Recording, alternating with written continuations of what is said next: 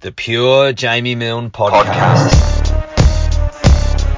where we have a dream to create a community full of happy, healthy, and knowledgeable people who create global positive change through sharing their journey.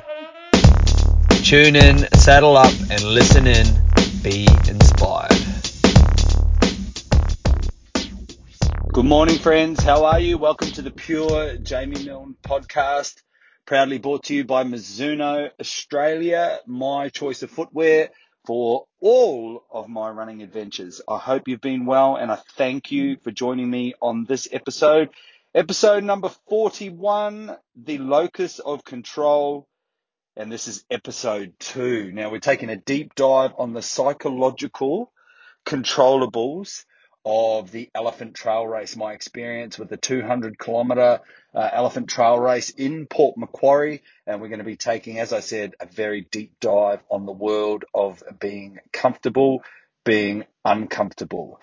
Now, again, I thank you for taking time out of your day to have a listen, and I really, really hope you get some insights and some resources that you could arm yourself with for your next endurance-based adventure.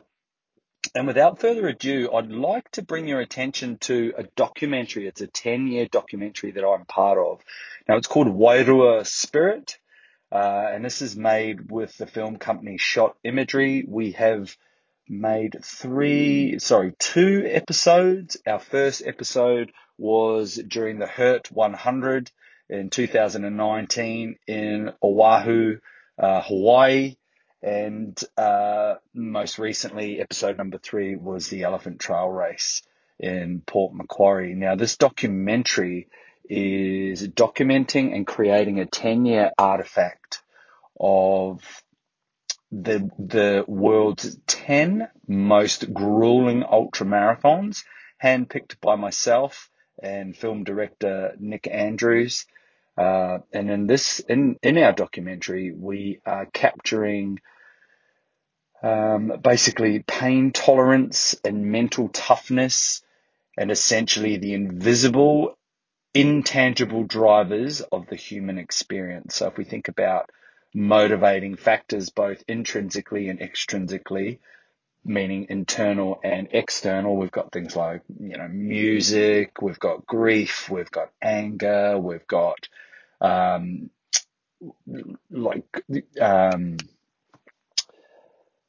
body image things. There's all sorts of things that drive a human being, and when those tangible things run out, what then drives a human being to continue on in the absolute face of adversity? And that's essentially what we are capturing in this documentary. And this has been supported and collaborated with by Dr. Kendall George and some of her team at the University of the Sunshine Coast. And there's been a couple of case studies done already on our 10-year journey. So I would highly encourage you to click on the links. With one of the case studies, I've provided a link in the blog and in the show notes. And then we've also got, obviously, Wairua Spirit. I highly recommend watching that. Part 3 is coming out very soon. Part 1 is about an hour long. And if you're any fan of the endurance sports and the suffering that goes along with it, I really encourage you to sink your teeth into that. So let's dive into what was the psychological preparation or the controllables for this event and my views on it. So I've had a very strong view for some time now that the longer an event goes, the more it becomes fueled by your psychological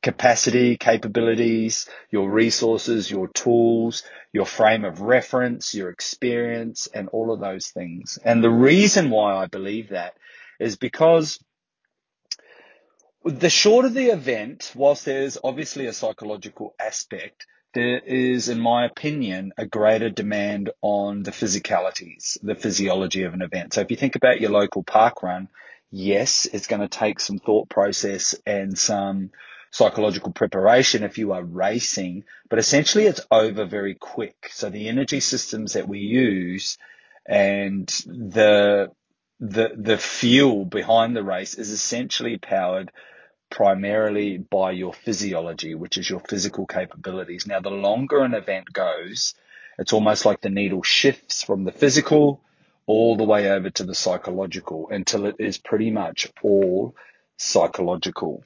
And certainly the Elephant Trail race was enormously psychological. And you speak to any person that's been through specialized military selection courses or special ops selection courses, and in some of the tier 1 and elite military groups, they will tell you that majority of the selection courses are psychologically driven.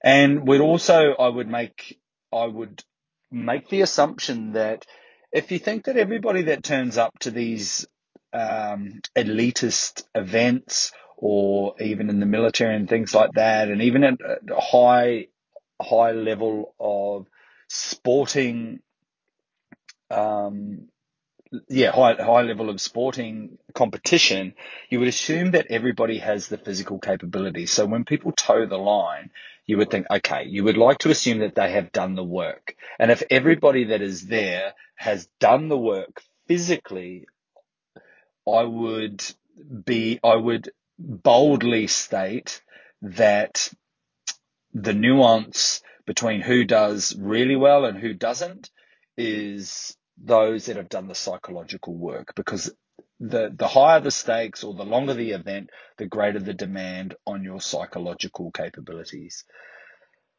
Further to that, the longer the event goes, the more it highlights the chinks in your armor. So I use an example in the blog that, if you've got a bad Achilles tendon or a bad knee or a bad shoulders, or this is going to get amplified. So the longer the event goes, the more that is going to get amplified, whether that's via inflammation or whether that's via the persistent pain and overuse of that particular area, but it certainly gets amplified. And for me, my weak link, the chink in my armor, the gap in my defense, I believed was actually, ironically, my mental state.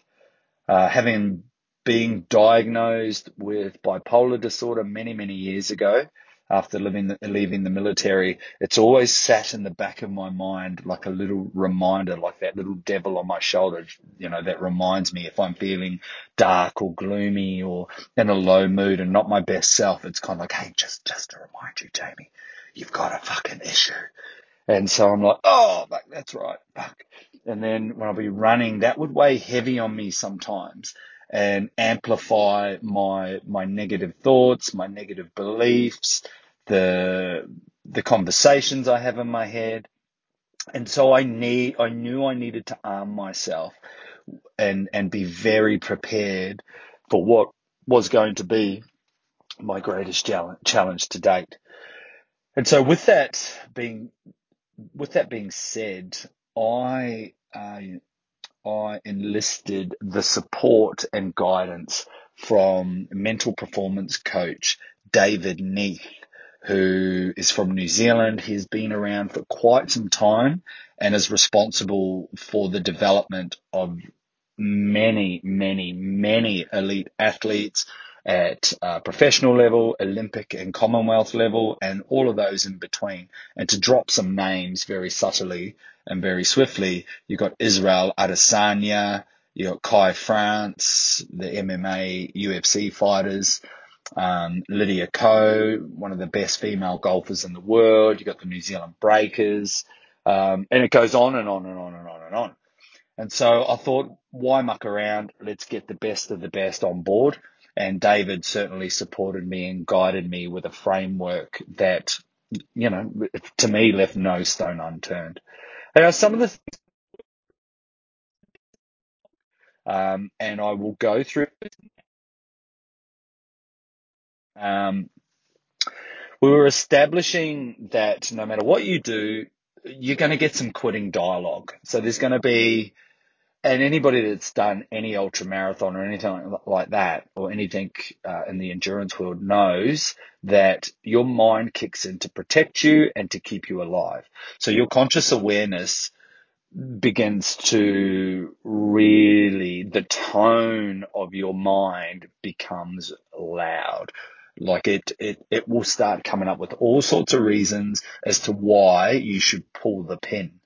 Everything from, oh, you're just so tired, you haven't drank enough, you didn't get much sleep last night, that's why you're running really shit, or this, or even if you are quite experienced, you'll have reoccurring um, common themes, reoccurring statements that will be encouraging you to quit. So we came up with, we troubleshooted and we problem solved the quitting dialogue. So to come up with basically, if I think X, then I'm going to do Y, and things like that. So plugging the holes before they happen so you're prepared. I honed in on my rationale for finishing, like why was this so important, and becoming very clear on the driver behind this. So why was the Elephant Trail race? Why is it so important that I complete this? And so I was very clear on the rationale for finishing. I spent a lot of time working on creating a strong sense of self-belief and working on my self-worth, self-image, and self-belief. And I utilized the structure and the philosophy of Friedrich Nietzsche. And he has a philosophy called the Übermensch. And the Übermensch is basically German for the Superman or the Overman. The Übermensch is made up of many, many parts. The ones that stood out for me is it was basically like Stoicism on steroids. So if you've read the Daily Stoic or any Marcus Aurelius's Meditations or Epictetus or Seneca, Socrates, like a lot of those Stoics, the Übermensch is Stoicism on steroids. So it's becoming the very best version of yourself, both psychologically, physically, with your values, with your principles. And Friedrich Nietzsche, if you Google him and do a little bit of study on this philosopher, he was famous for the statement, God is dead and we killed him. And basically, as man evolved, we developed our own belief in self and circled back to being very centered around our own beliefs, our own principles, and not needing to follow a God of any description. That's my understanding anyway, so I became fucking obsessed on the Übermensch. We looked at modeling behavior. I'm not the greatest fan of David Goggins, um, although I do admire, of course, his athleticism and his journey. And it's not because I obviously don't know the guy. I just found him to be very, very full on and could only sort of take his videos and podcasts in small doses. But yeah, it goes without saying, incredible athlete and incredible journey. But what I did find, and I did come to my own realization, is I firmly believed David to have a distortion and to walk around constantly going, yeah, fucking stay hard, get it, motherfucker, and all this type of jazz would be fucking exhausting. And so I figured, I don't think he actually walks around like that all the time. I think it was more a distortion. Was it ego driven? I'm not sure.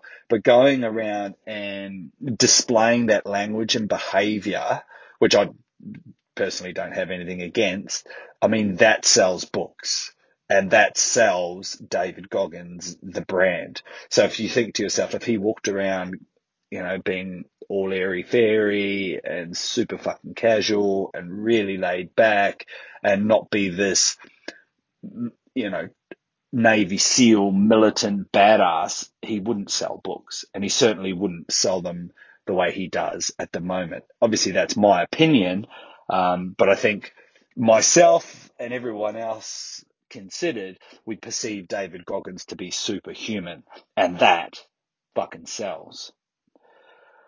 I focused and you can take this one with a grain of salt, but I focused on showing no vulnerability and no weakness.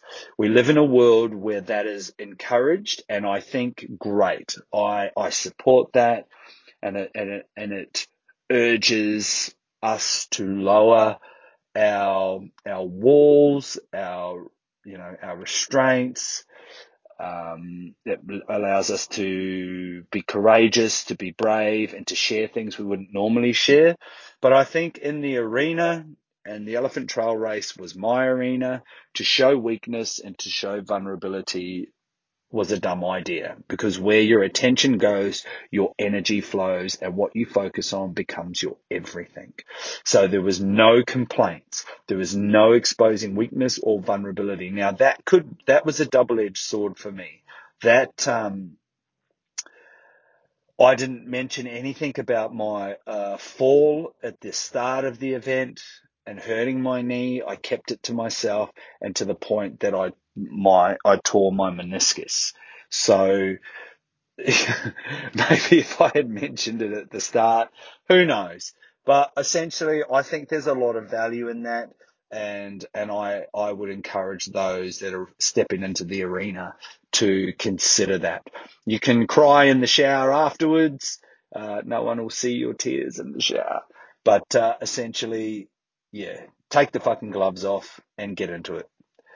Empowerment, so empowering others. So the other runners that I went down there with, um, David Mansfield, Kerry Ashcroft, Lisa Wan, empowering them and enabling them to turn up as their very best self. And I did my best to do this over the months leading up to the event. So the more you empower others, that in turn empowers you as well. So that was awesome. Congruency, or being congruent or in alignment, ensuring that my behavior, my language, my choices, my decisions, how I respond to things were all in alignment with the best outcome at the Elephant Trail Race. So not doing anything that would disturb my psychological balance. So, staying away from really bad food. I don't drink. I've been sober for a couple of years now. Obviously no drugs and things like that. So nothing to distort my psychological balance. So I could maintain congruence. Divide and conquer was another thing we looked at, like the Roman army theory. So when we talk about the Roman army theory, if you think to the movie Spartans 300, that was out a while ago with Gerard Butler, it's a good example. I'm not going to try and recite history, but I get the gist of it. Maybe it was the Persian army. There was like thousands and thousands and thousands of them, and the Spartans were only 300. So essentially 300 warriors taking on thousands of warriors is a really dumb idea. So what they did was they broke down their situation into these little battles. So they picked these little battles by, chunking it essentially. And so by fighting all these little battles and doing really well, they could then in turn win the war, the greater event. So the Elephant Trail Race, to me, I psychologically broke it down like the Roman army theory. I just picked these little battles so I could do my best to win the overall war. So when you tackle your event, that could be something to consider. How do I break this down into these little battles so I could win the war? And that's kind of like putting one foot in front of the other. Keep moving, literally breaking it down to tree, or up to this little rise, then walk a little bit, then down to that little creek, and then walk a little bit. Things like that. So breaking it down, even using songs. I'm going to run one song, I'm going to walk one song, but as long as you're moving forward. Probably the most liberating thing psychologically for me was knowing that I had arrived at this part of my process, which actually made the DNF easier to stomach. It was easier to palate, knowing that I was liberated because I now was comfortable that I didn't have to prove anything to myself anymore. I've attempted and completed more world records than I can point a stick at. I've done over 50 ultra marathons in excess of 160 Ks, run numerous countries, been in the military for 7.5 years, was a competitive amateur boxer. I finally got to a part in the process where I was like, you know what? I'm pretty fucking good. And I certainly don't need to prove anything to anybody else anymore. And I certainly don't need to prove to myself that I am physically talented. And so that gave me an immense sense of freedom. So that was pretty awesome. Reframing was another thing, which is a nice psychological tool. So reframing the pain, you know the pain's coming, and the law of polarity states that you can't have a problem without a solution. You can't have black without white. You can't have yin without yang. Fucking yin doesn't just hang out with itself. It needs yang. So you need some balance. And on the other side of pain is new life. So pain will lead to pleasure. Suffering breeds salvation. I could go on and on and on. So knowing that when I was in pain, knowing that the pain, there was going to be an entry to it. I was going to hang out in the pain a bit, and then there was going to be an exit. It was not going to be the constant.